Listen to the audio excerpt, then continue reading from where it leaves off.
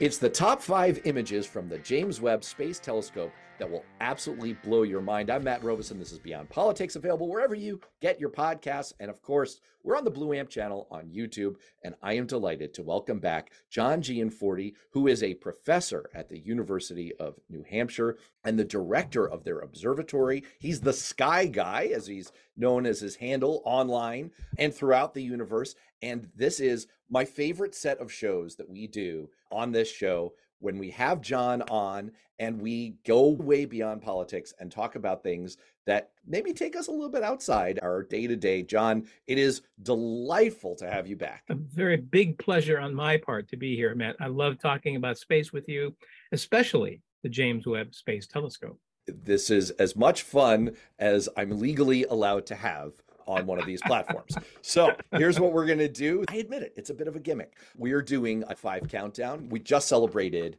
the 1-year anniversary of the James Webb Space Telescope starting to make public images available. And we have seen just some absolutely stunning images come through. And we have selected, you and I, before the show, a top 5. And we're going to just count them down. And I know that for our audio listeners, this is a little bit of a challenge because you're listening on audio. You might want to see these images. So what we're going to do is we will put the links in the show notes. And also we will have a condensed version of this on YouTube. So make sure you've subscribed to the Blue Amp channel on YouTube. And finally, we will probably release the full length video either on YouTube or perhaps on our Patreon page. And I will put the link to that in the show notes as well. We always appreciate supporters. All right, John, you ready to go? I'm ready as I'll ever be. All right, this is a trip literally to the ends of the universe. And that's where we're starting. So number 5, we're gonna take a trip to the absolute limit of what we can see in the universe. So what the James Webb Telescope has enabled us to do in this visualization that they were able to put together is you can, using these images, because of the Webb's incredible reach, you can travel deep in space and back in time to 13.4 billion light years away, which is also equivalent to 13.4 billion years ago. And you can see the universe as it was 390 million years after the Big Bang. And you can see this galaxy, Maisie's galaxy. That visualization is great. I love those short videos. It's only a little over a minute long.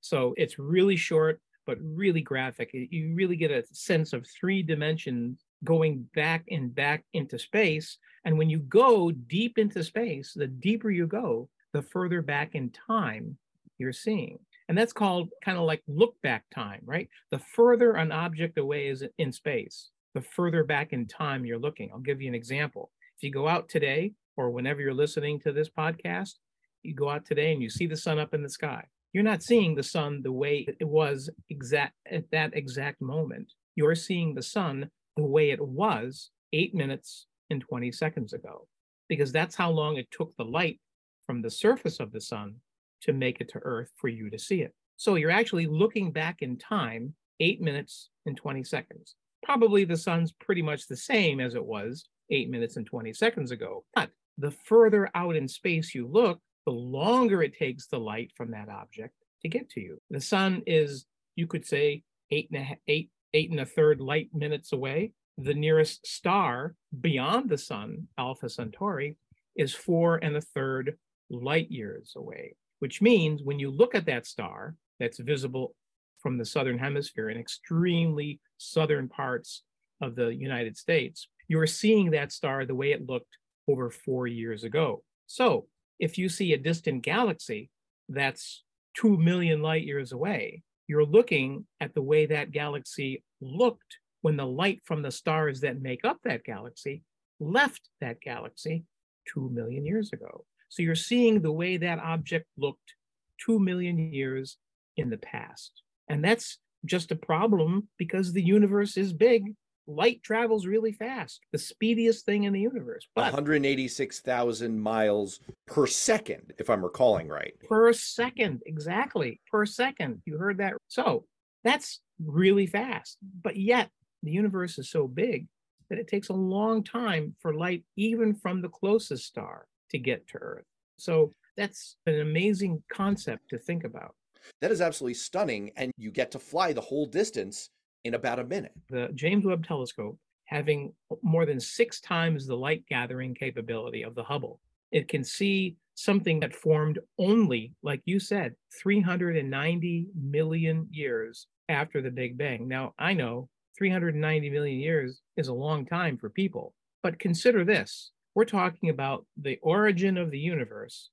In only 390 million years, there was already galaxies. And Maisie's galaxy at the end of this virtual look back that we're talking about from James Webb is one of those earliest galaxies to form, the most distant galaxy that we've seen so far, which astronomically speaking is fairly soon after the Big Bang itself. A lot of stuff had to happen between the Big Bang and when galaxies formed so that they could form. And that's the amazing thing. The greater the light grasp of a telescope, the further back in time, closer to the Big Bang, we can see. And I'll bet you that this is only a temporary most distant galaxy, because they're always looking to expand and go back even further with longer exposures that will take us deeper into space and maybe see galaxies that are even formed earlier than this particular one. But right now, this is it, 390 million years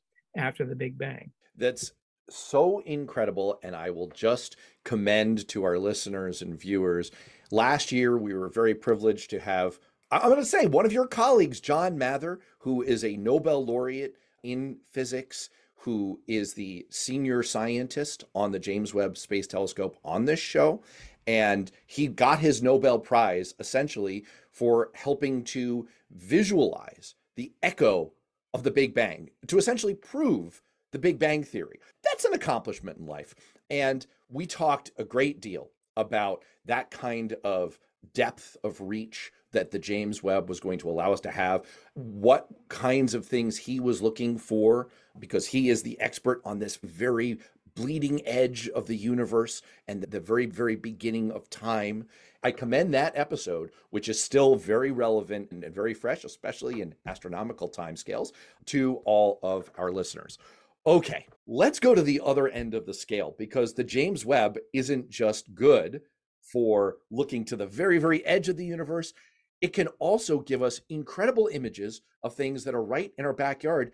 And number 4 on our list is something that's right in our neighborhood. We must be talking about Neptune. So you know that all of the, I don't know if we've ever talked about this before, Matt, but in our solar system, we have 8 major planets. You have Mercury, Venus, Earth, and Mars. We call those the terrestrial planets. They're like more or less like the Earth. You could walk around on them. They're rocky. They're rocky. You could walk around on them. Then we have the asteroid belt between the orbits of Mars and Jupiter. And then we have Jupiter, Saturn, Uranus, and Neptune. Those outer planets, called gas giants or the Jovian planets, because they're more or less like Jupiter. Neptune is the furthest planet from the sun. But all 4 of those gas giant planets have planetary ring systems. You all know that Saturn has this beautiful system of rings that are beautiful to look at through a telescope or to look at through pictures from the Hubble Space Telescope and James Webb Telescope. But all 4 of the gas giant planets, Jupiter, Saturn, Uranus, and Neptune, all have ring systems. But Saturn's is the brightest. But the outer planets, Neptune, Uranus, and Neptune, those ring systems, as well as Jupiter's, which they're not very prominent.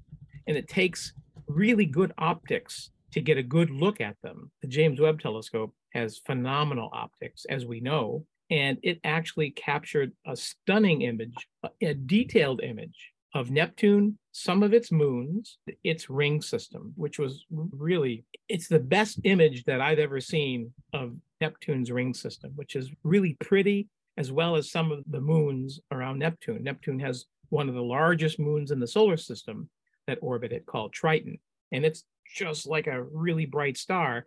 But that's because James Webb Space Telescope has such great light gathering capability, because it's so large in diameter. What I find breathtaking about this image is it's when we just came off of talking about, hey, we can see to the very edge of the Big Bang, we can see a galaxy that is 13.4 billion light years away. It feels, oh, yeah, looking at the planets in our own solar system, no big whoop. But these planets are incredibly far away. I think it's hard to imagine just how far these planets go and how deep the gravitational influence of the sun goes. What people don't realize is that Jupiter is 5 times farther away from the sun than Earth is. Yes. And then to get to Saturn, you have to double the distance that you just traveled to Jupiter. So if you started on a trip from the sun to Jupiter, you'd have to double that all over again to get to Saturn. Yeah, And then exactly. you'd have to more than double it all over again to get to Uranus. And for my kids who are listening, yes, that's the correct pronunciation. And then you'd have to go another 50% farther to get to Neptune. Neptune is 30 astronomical units away. That means it's 30 times further from the sun than we are. So the resolution that we're getting here with this image of this orb of Neptune and the moons, and of course, these gorgeous rings, is really stunning. And it's just, again, it's easy to take for granted when we're talking about visualizing a galaxy 13.4 billion light years away, but it's a big deal. It is. It's a big deal. And we can see the planets in our solar system in exquisite detail. It's like we were in a spacecraft orbiting those planets, but yet we're viewing a telescope that's pretty close to Earth, really far away, like you mentioned. Let's take a break. We'll be right back. Let's move on to number 3. I have to admit that I picked this one just because there are so many images that are just plain beautiful from the James Webb. We could have picked any number of them. You just mentioned the images of the planets. There are some stunning images of Jupiter, for example. We get formations of galaxies weaving in and out of each other. We get these incredible nebulae. We'll get to some of these others. But this one at number 3 of a cosmic nursery, I think it's aesthetically maybe the most stunning image, although it's hard to pick. The thing about this image is we know in this stellar nursery, which is really a good name for these vast clouds of dust and gas in space, where we know stars form. The problem is stars form in large clouds of dust and gas that we can't see into with a regular telescope because the light that our eyes are sensitive to, we call that visible light because we can see it, is blocked. It's absorbed. It's blocked by the clouds. But the James Webb telescope has the capability where it looks not only in the kind of light that our eyes can see, the visible light portion of the spectrum, but it can see, and it sees best in the infrared part of the spectrum. And dust is transparent in infrared wavelengths, which means we can see right through the clouds, right to where the stars and other solar systems are forming, which is truly amazing. Now we can witness stars and solar systems in the process of being formed. Now, if we different nebulae in different parts of the universe, we can see the different evolutionary phases of stars and planets forming, right? Because that happens pretty slowly. It takes hundreds and thousands of maybe a couple of million years for solar systems to form. But if you look at enough of those stellar nurseries, you can see planet and star formation in various stages if you look at enough nebulae. And this stunning image, this infrared image from James Webb, looks right into the heart of this nebula. And you can see all the great detail, which is no one's ever been able to do that before, because of the vision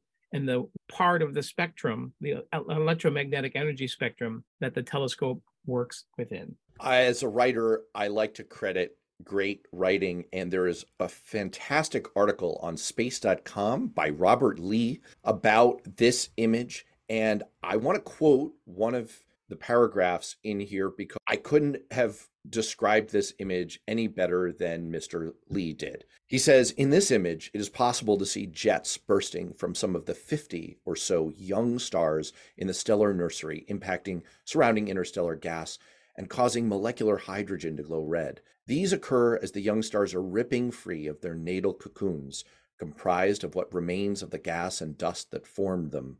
This makes the bright jets almost equivalent to a newborn baby stretching its arms for the very first time. That's really good, right? That's gorgeous. It's absolutely, I'm going to email Robert, just chef's kiss on that. And he also points out that the makings of a protoplanetary disk of gas and dust from which planets will eventually form can also be seen in the form of shadows around some of the young blue stars, which is really incredible.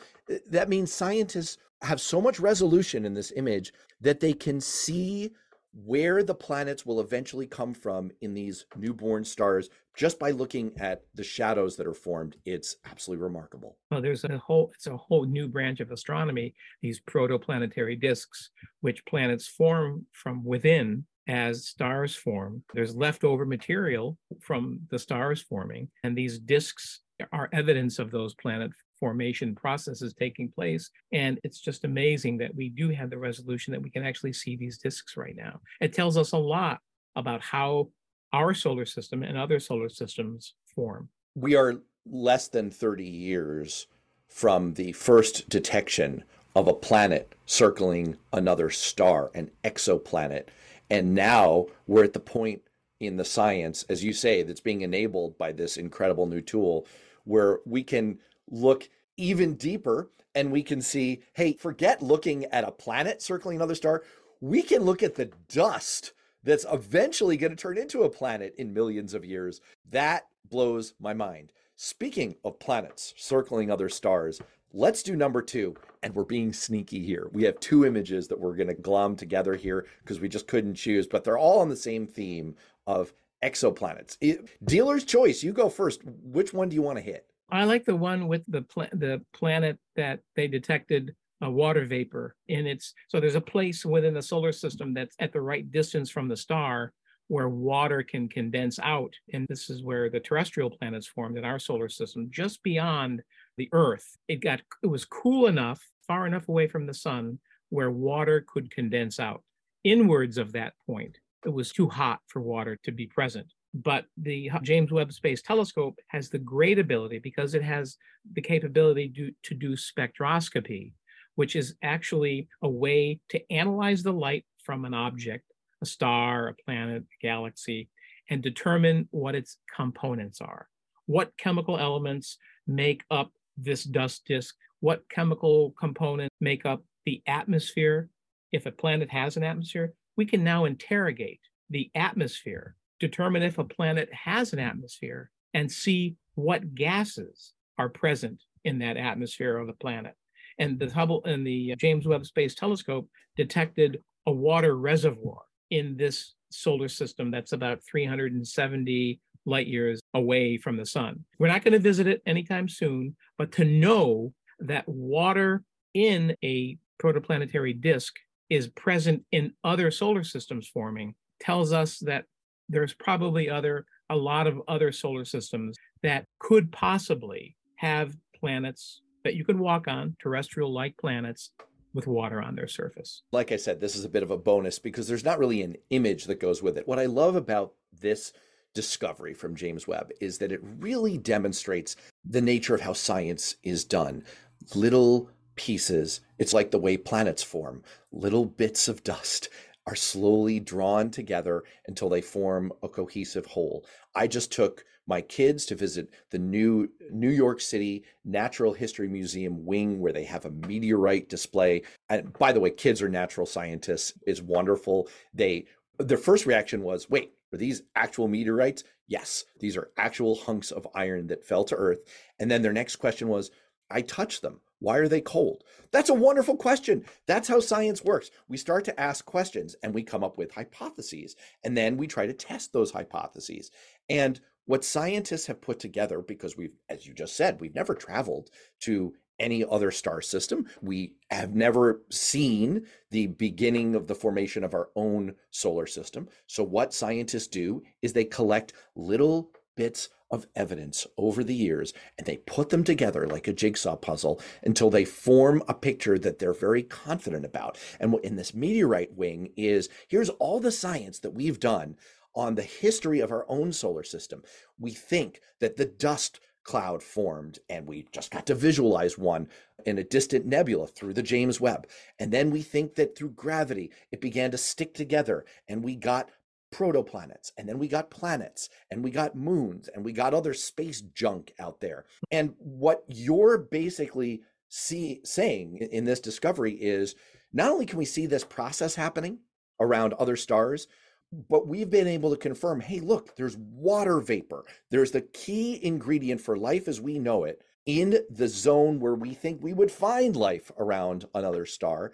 And we can prove this one little piece. It's another critical piece in the big jigsaw puzzle of how we understand the universe. And I just love getting that little puzzle piece in there. It's really amazing what we can do. And having a piece of the solar system on display where you can actually touch it, I think is really, it completes, you read about them, you watch a video, and now you can actually touch a piece of outer space. I think that's stunning. That's priceless. Let's take a break. We'll be right back. Let's give the other end of this, because this one has an actual image under our number 2. When we're talking about planets, exoplanets, planets circling distant stars, we can actually look at these darn things now because of the James Webb. That's stunning. It's one of the great accomplishments that you can do with a big telescope. Before James Webb, there were very few images of exoplanets that were available. There were a few, but they weren't very clear. And obviously you can't see continents and lakes and rivers, right? Because they're so far away. They're many light years, thousands of light years away in many cases. But the James Webb telescope has brought those planets into better focus. We can now look at those planets and determine whether those planets have an atmosphere and what the atmosphere is made out of. So we've made a lot of steps with the James Webb telescope. We've detected chemical elements in the atmospheres of planets, exoplanets. And what that allows us to do is, if we see certain gases, the atmospheres of these exoplanets, it can tell us pretty quickly whether or not, at least as far as we understand what life needs to survive and thrive, if that planetary atmosphere could support life in some form. Things like carbon dioxide, methane, ozone, oxygen, those are key gases that would say, if we found them using the spectroscopic capability of James Webb, that would say, maybe we better listen with our radio telescopes for any radio emissions coming from that planet. Maybe they're broadcasting the Three Stooges, or are our equivalent of TV or radio. Maybe they're in the early stages of technology where they're still doing AM radio transmissions, and which travel at the speed of light in an expanding bubble around a particular planet, just like they have been around the Earth for some 80 plus years, right? There's this expanding bubble around the Earth of radio and television signals, radio waves, that any exoplanet with alien capable of listening on with radio frequencies could understand and know we're here. So finding a planet, being able to see it, being able to determine what kind of atmospheric gases it has, gives us a great hint of whether or not that planet could support life. And it occurs to me that the same thing could be operated in reverse. If we ever did get a signal, kind of like the movie Contact, right? We ever have that moment where we detect a signal, we now have the capability, and we've demonstrated it with the James Webb, that we could look at the star that it's coming from, and then we could say, all right, what are the possible planets here? And we could look at the biochemistry of those planets through the spectroscopy that you were just describing, and we could start to draw inferences about who are these beings, creatures that are signaling us. Our ability to understand that aspect, what would potentially be the most mind-blowing discovery of all, has just been advanced incredibly far. And it's just great to see a demonstration of that through this image. Yeah, exactly. Yep. It makes Contact, the movie that was produced in 1997, so much more realistic. There was a lot of good science in that movie, But at the time, it was before we knew without a doubt that there were planets beyond the planets in our solar system. We suspected there would be. We didn't know for sure until 1992, and then confirmed planets like orbiting sun-like stars in 1995. So it's a really young branch field of astronomy, and that's why students that I teach really think this topic is really interesting because it's barely as old as they are. And of course, exactly. And so you could just imagine for yourself, we get a signal and we could look at, okay, what are the candidate planets around this star where the signal could be coming from? And we could start to say, we can now judge, here's the size of the planet, here's the gravity, here's the potential stature of the creatures there, here is the chemistry of the atmosphere, here's how they might breathe. Does it look what we do? What might their biology be like? It is, anyway, mind blown. Speaking of which, I think it's time for our number one. And I think you and I agreed on this one. And it is, sometimes you just can't outdo a classic. And that's what we've got here. We're talking about the deep field image, the very first image that President Biden released on the 11th of July of 2022. It was a kind of a historic photograph. It's the kind of photograph that we were somewhat familiar with because of the Hubble Space Telescope. And it's called a deep field image, which means the telescope looks at a particular place in space for an extended period of time. And we call that a deep field because the telescope stares and it opens if you liken it to an old-fashioned film camera, it opens the shutter, exposes the film, in this case, the image sensors on the telescope's camera, to the light for an extended period of time, and it accumulates there. And the longer you keep the exposure going, the more photons of light from distant stars and galaxies accumulates, and the richer the image, the deeper into the universe you penetrate, looking at galaxies that are foreground galaxies, galaxies that are more distant still, finally getting to Maisie's galaxy that we talked about earlier, 390 million years after the Big Bang. So it's like a three-dimensional dive into the universe. And that image just improved upon the great images that the Hubble Space Telescope did that really revolutionized our place in space, because the telescope only sees a very small piece of sky at any one time.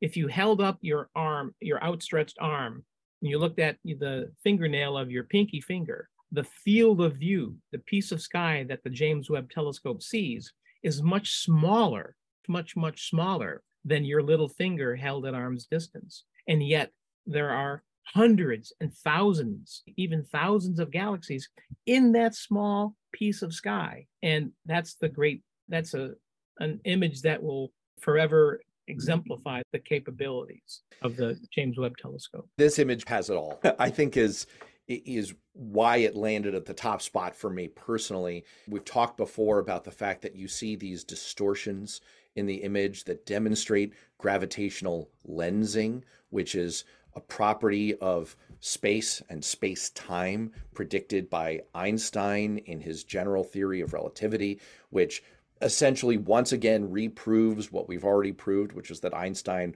was right about the nature of time and space. And we can see that in this image.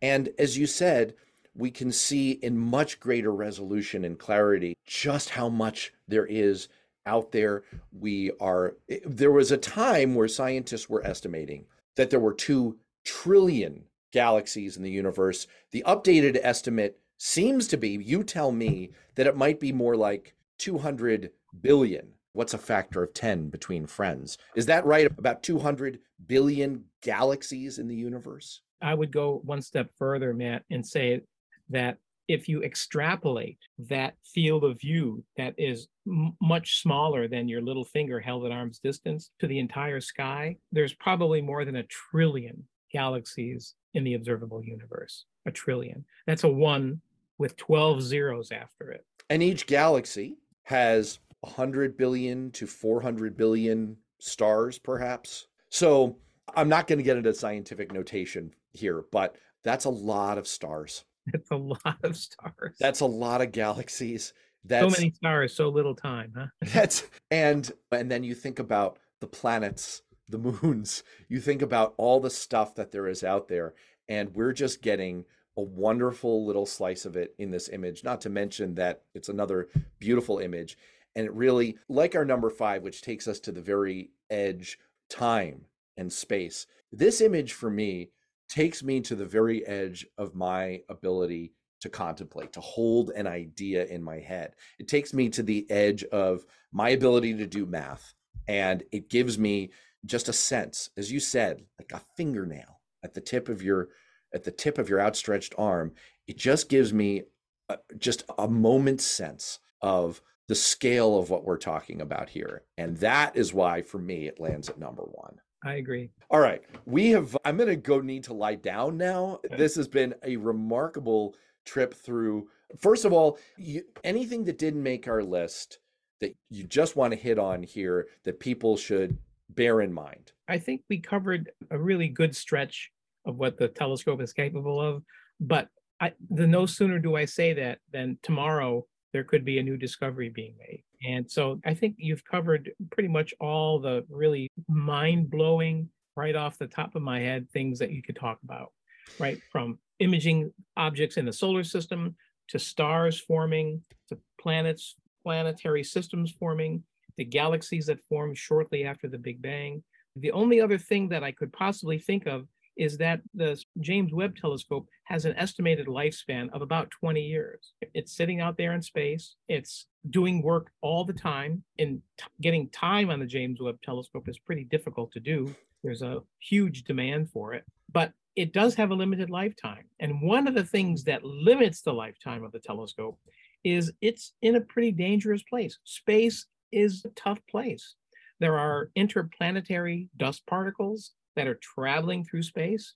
The same little dust particles and the bigger ones that ended up in the museum in New York City, even smaller pieces could impact the mirrors on the James Webb Space Telescope. And one meteor actually micrometeorite, just did hit the James Webb Telescope several months ago. And it's still perfectly operational, but you can consider that over time, this is going to happen to the telescope, and it's a normal occurrence because of where the spacecraft is. Every day on the Earth, we have a planet that we live on that's about 8,000 miles across, traveling about 19 miles a second around the Earth, around the sun, okay? Every day, the Earth accumulates about 100 tons of micrometeorites and larger pieces of space debris that fall to Earth, right? Some of them people find and they put them in museums, which are great examples of extraterrestrial material that formed at about the same time the Earth did. But those same micrometeorites, or those same micrometeors, I guess we call them because they're in space, could damage the James Webb Telescope mirror. The larger the surface area of your mirror, the more likely it is to be struck by one of these. Now, luckily, most of the pieces are small, and the mirror can withstand lots of impacts. But just wanted to mention that's a natural occurrence because the space telescope is in space, and space is a tough place to make a living. I love the idea. I've never thought about this, that the Earth is like a big snowball rolling downhill and accumulating more stuff as it goes, as we sweep our way through space at 19 miles per second. Yes. Oh my gosh. All right, that was my very last synapse that you've just torn apart there. For folks who live in New England, if you've been listening to this and you've been thinking about these cosmic time scales and distance scales, I assure you that the drive to the UNH Observatory is really not that big a deal. And on the first and third Saturday of every month, you can go to an open telescope night and meet with John, and there's a public night, and I tell people about it. You can take people on a tour and they can have that kind of immediacy of seeing some of these incredible things in the sky. There's always something new in the sky, and we hold these public star parties, like Matt said, on the first and third Saturdays. In the summertime, when it gets darker later, we hold them from 9 to 11. Later in the fall and in the winter, when the sun sets earlier, we run them from 8 to 10 p.m. You can come for a part or the entire session. And whatever's up in the sky, star clusters, nebulae, galaxies, comets, if they're visible, planets, we show you whatever is in the sky. And if you're lucky, the moon will be out. We can see it in the sky. It's always a huge showstopper, is looking at the moon in close detail. Wonderful. People can find out more about that online on your Facebook page. And John Gianforte, thank you so much for this tour to the very edge of the universe. I really appreciate it. My pleasure, Matt. Every time. It's really fun to do these with you.